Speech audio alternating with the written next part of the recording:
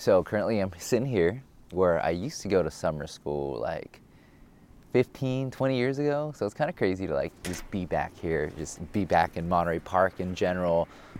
This is where I grew up, and just like being here brings back these like memories of like this place. But at the same time, like it's kind of crazy because I'm just gonna say it outright.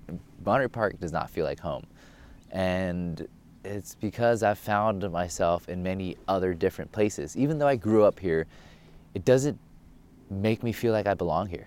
And as crazy as that sounds, that's just the way it is. And I feel like it's the same for many people out there as well. Like if you are somewhere that is not where you grew up and you feel totally comfortable and you go back to where you grew up, home, and it doesn't feel like home anymore, that's totally fine. I probably should have picked a less busy street to do this. I wonder if I could just sit over somewhere else. But anyways, let's just keep recording. And we'll do 10 minutes of this like I've been doing for a while now. Just 10-minute audio journals. If you're here to listen to it, I appreciate the hell out of you. So thanks for being here. You know, I feel like I don't say enough. Just the fact that you're listening to this content specifically, which is the uncut stuff, which is like the totally raw like audio format with everything being there, versus like the stuff that you see on TikTok or the other platforms where it's like more, you know, like polished to be engaging so that people can watch it. Like, you know, TikTok, if you found me through TikTok, all of my stuff is cut down and all of my stuff is precise and to the point. That's just how the platform is. And when you're trying to like put content out for a platform, it's best to speak in that language. For example, when Twitter first came out, or when Instagram came out, like you have to have a certain way to talk on the platforms. Otherwise, you know, it's just not gonna work. Think about old people that are on Instagram. Like, I remember seeing this guy who was a photographer. He had like watermarks on his photos, and he treated it like Instagram was Flickr or something, or like some art gallery. When the reality of it is that Instagram is like a place for you to just share your photos. And at that time, this is like years ago, more of a place to be raw. Nowadays, more of the place to be raw is TikTok. Instagram is more of a polished place now, which is just the direction that it's headed. And I saw a debate the other day about someone saying that TikTok was beating out Instagram because Instagram chose to be more polished.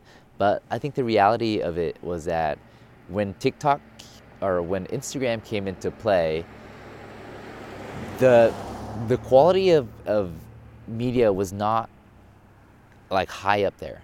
And for everyone that made polished, good-looking images or videos, for anyone that made good-looking, polished content, that stuck out a lot on Instagram. So after years of that, Instagram has evolved into this app where like the most polished, the most beautiful stuff is the stuff that gets pushed, because that just is the language of the platform. While everyone that's younger and on TikTok, the funny thing about that is because since everything is so polished, that to stand out is to have raw, real content. Like stuff like on Snapchat stories, Instagram stories, or, you know, car. Super busy street. I should have picked a different spot.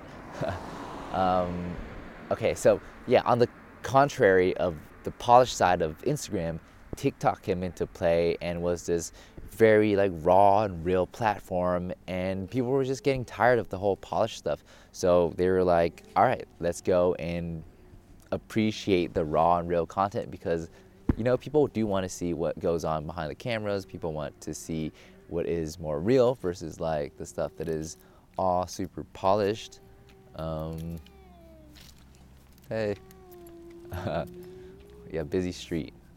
There's so many people here. There's so many cars here. So, I mean, I think on the next one, I'm just going to film this somewhere else. Also, funny thing, too, is that years ago, when I wanted to be in front of the camera, I was so shy and I could not be in front of the camera.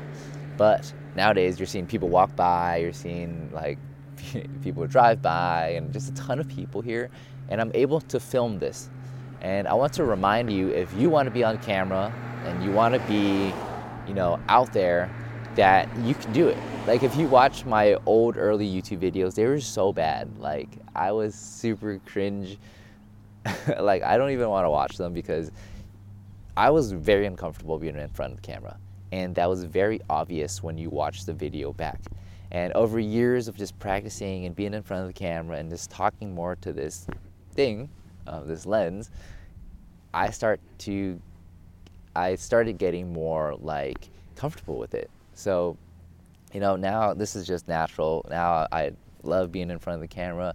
It's where I feel like I shine because I could be myself, when back in the day I really couldn't be myself, So being in front of the camera now, amazing. If you want to do it, you totally can do it. All it takes is practice and the belief that your camera is out to help you. Like, if you're editing your own content, your camera really is out to capture the best side of you. So there's never going to be any bad angles of you. I'm currently here in Monterey Park, just revisiting my family as I'm getting ready to go to Indonesia, where I'm going to spend kind of an extended amount of time.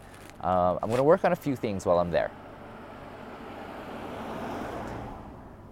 The main part is I'm going to dive deep into crypto and see the intersection of how the NFT space and also the content creation space can intertwine and help creators monetize and capitalize on the stuff that they're putting out. Because currently the way that media is structured on social media is that artists and creatives aren't really able to get paid so easily.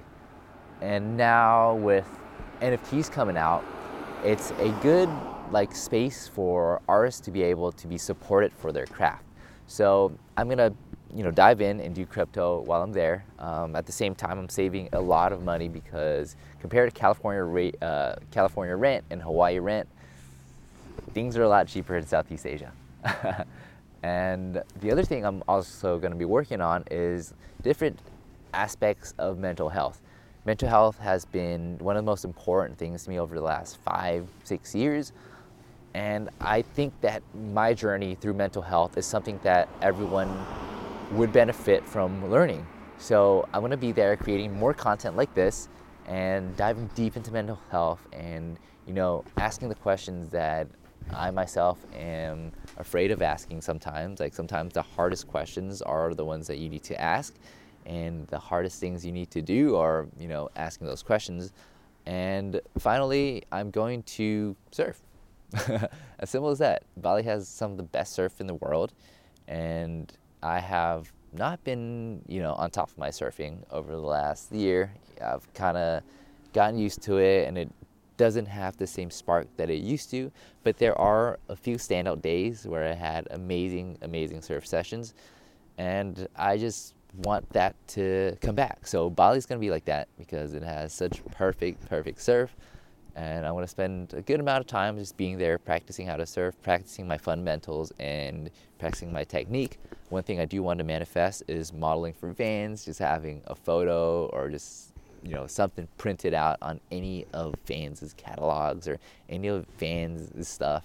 I don't know what it is, but as a child, growing up, my dad would buy me Vans shoes, and he would wear Vans too. So to me, being able to model and being able to be a spokesperson for Vans is like a dream come true. So I'm trying to manifest that, and being good at surfing and getting better at surfing will help me do that. Anyways, it's probably 10 minutes now. Sun is looking pretty good. Thanks a lot for being here. If you haven't already, make sure you follow me wherever you're consuming this content, and make sure you look me up on different socials. I do post all types of different content depending on the platform, and so find whichever platform you love the best. Look me up on there, Arnold Trin. You'll always find me. It's probably a pretty rare name too. And I'll see you on the next episode. Also, check this surfboard out. It's a Little surfboard, Liddle. It's this crazy shaper named Greg Little. He has like this underground cult following. I finally found one of his boards. Honestly, after like years of looking, because these things don't pop up very often. So yeah, it's nice to just have a little. I did see another one on sale the other day, and I was like, dude, should I grab it? Because that's super rare. Anyways, it was gone in like a day, so I had no chance. And also, I'm here for like 2 weeks tops, so it doesn't really make sense to have like all the boards that I do have now. Yeah, anyways, see you in the next episode.